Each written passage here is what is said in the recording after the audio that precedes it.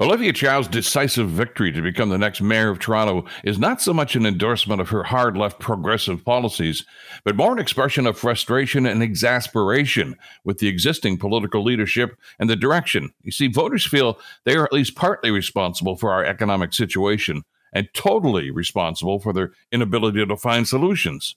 And when voters are desperate for solutions, they tend to swing to the political polar opposite from the status quo. I mean, it's happened before. Even here in Ontario, when they elected the Doug Ford government just a few years ago.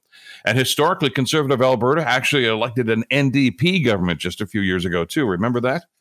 We're in a housing crisis and an affordability crisis. So what do? Well, lean toward an NDP candidate who continually preaches about affordable housing and better health care. I mean, after all, when you're in crisis mode, we tend to look to a politician who tells us what we want to hear.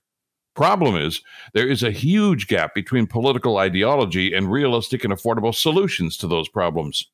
Mayor-elect Chow is long on the former and woefully lacking on the latter. And that's a big problem. For instance, many ideological NDPers like Chow have tended to vilify private sector developers as money-hungry profiteers who are part of the problem in this affordable housing crisis, when in fact, most of those developers are community-oriented advocates who have a vested interest in building and enhancing communities in which we and they reside.